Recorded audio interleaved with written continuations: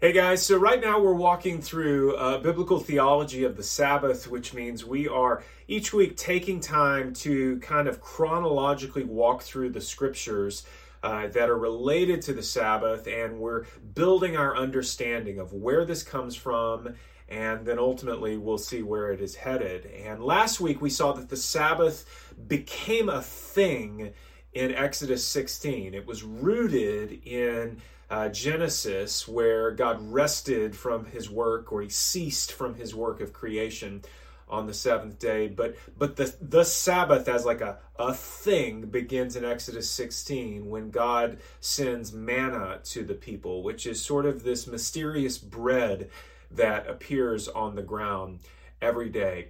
And what we saw last week was that God's desire for the people of Israel was that for 6 days of the week they would go out and gather the manna that they needed. And when they went out for 5 of those days, they were only to gather what they needed for the day. Nothing more, nothing less. And what happened was if they tried to hoard it, if they tried to gather more than they needed, the remainder would like rot and would become infested with maggots and that kind of thing.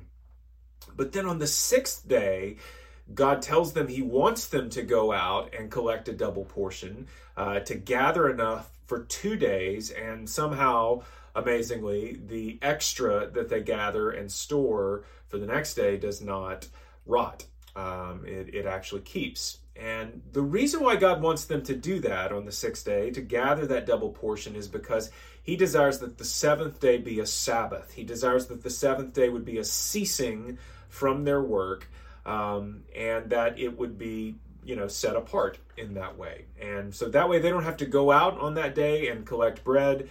They already have what they need.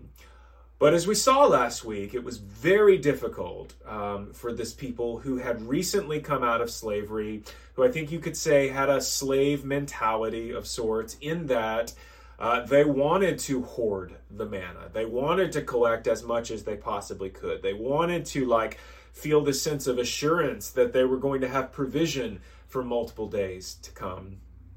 And to some extent, they wanted to get out and work every day. I think that was a part of the rhythm that they had been in as people for a long time, and the work that they did was grueling, and yet it's what they knew in a sense as well, because they had been enslaved for so long. And so their big challenge is just in trusting God and relying on him to provide for them and to give them everything they need.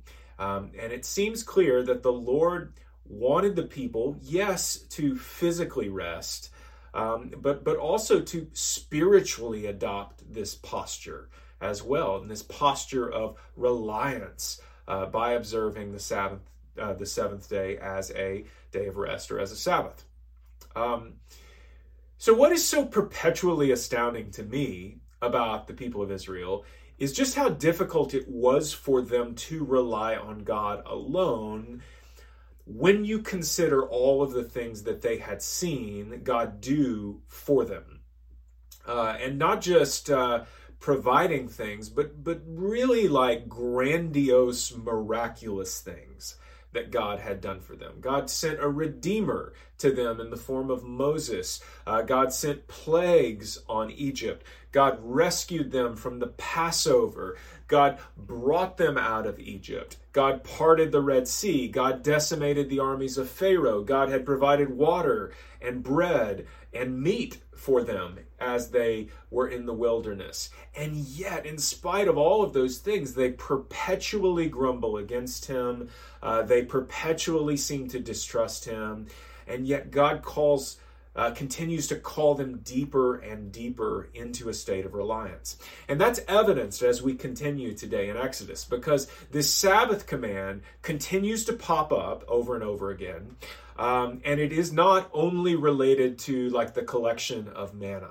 The people eventually come to Mount Sinai weeks after they have left Egypt. They come to Mount Sinai, and God hands down his law to Israel through Moses. And here's what God says to the people as he prepares them, as God gets ready to give his law to them.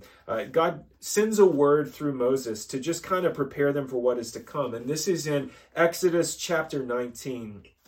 God says through Moses to the people, "Now therefore, if you will indeed obey my voice and keep my covenant, you shall be my treasured possession among all peoples, for all the earth is mine, and you shall be to me a kingdom of priests and a holy nation.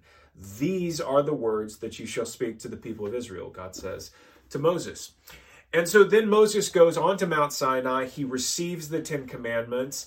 And the fourth of those commandments we find in the very next chapter, chapter 20 of Exodus. Fourth commandment is this. The Lord says, "Remember the Sabbath day to keep it holy. 6 days you shall labor and do all your work. But the seventh day is a Sabbath to the Lord your God. On it you shall not do any work, you or your son or your daughter, your male servant or your female servant, or your livestock, or the sojourner who is within your gates. For in 6 days the Lord made heaven and earth, the sea and all that is in them, and rested on the seventh day. Therefore the Lord blessed the Sabbath day and made it holy." Now notice a few things about what we just read. First of all, the command is to not work physically on that seventh day.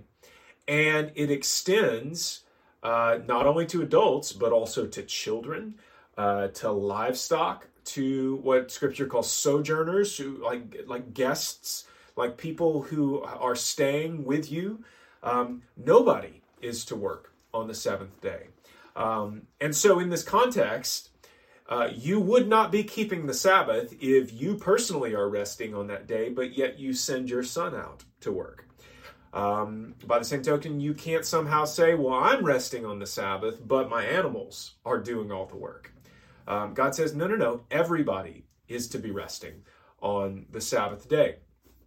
Now, I think that's a gift to the people. I think God is giving them this gift of rest, physical rest, because of the slavery that they have come out of, which was grueling and arduous, as we've talked about. So God is really blessing them. He's not just laying some heavy obligatory thing on them. He's giving them this great gift. You don't have to work on this day, which is an incredible thing. But also God is providing for all of their needs. He is providing their food. He's giving them what they need.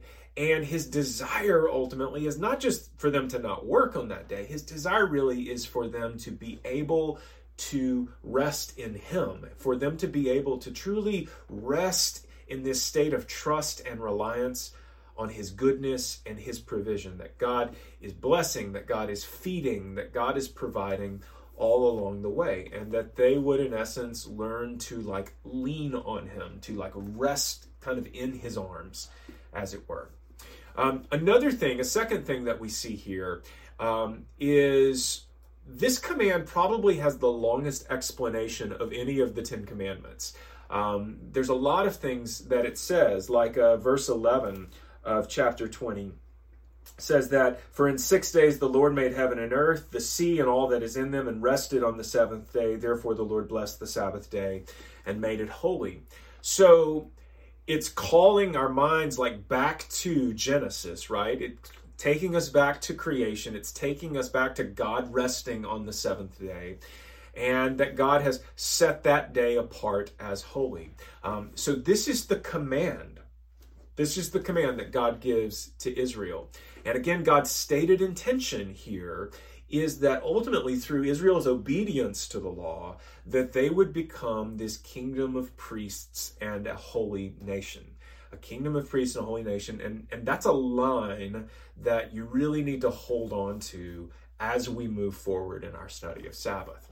Now, the question that naturally comes up for us, and this is a really important question, is because this is one of the 10 Commandments, because this isn't simply a command about collecting manna, because this is one of the 10 Commandments, is this a thing that I should be doing? Should I also not be working on Saturday, on the Sabbath day? Should I not be letting my kids work? Should I make sure I'm not tying a rake to my dog to somehow rake the yard, which is a great idea? Is this a thing for me as well? And again, that's a really important question that we should be asking. And the answer to that question is going to come as we make our way from the Old Testament into the New Testament, because the reality is we understand the Old Testament in light of the New Testament. We interpret the Old Testament in light of the New Testament, and that is especially true when it comes to the Ten Commandments.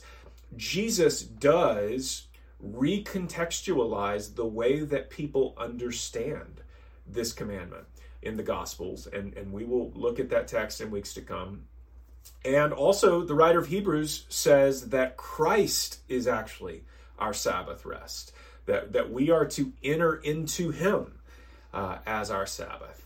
But I think in order for us to really kind of come to understand what the New Testament is saying, we also have to understand just how seriously God takes the Sabbath command in the Old Testament. And that's what we're going to get into next week as we continue on in our look at this sort of biblical theology of the Sabbath. So we'll see you guys then. Bye.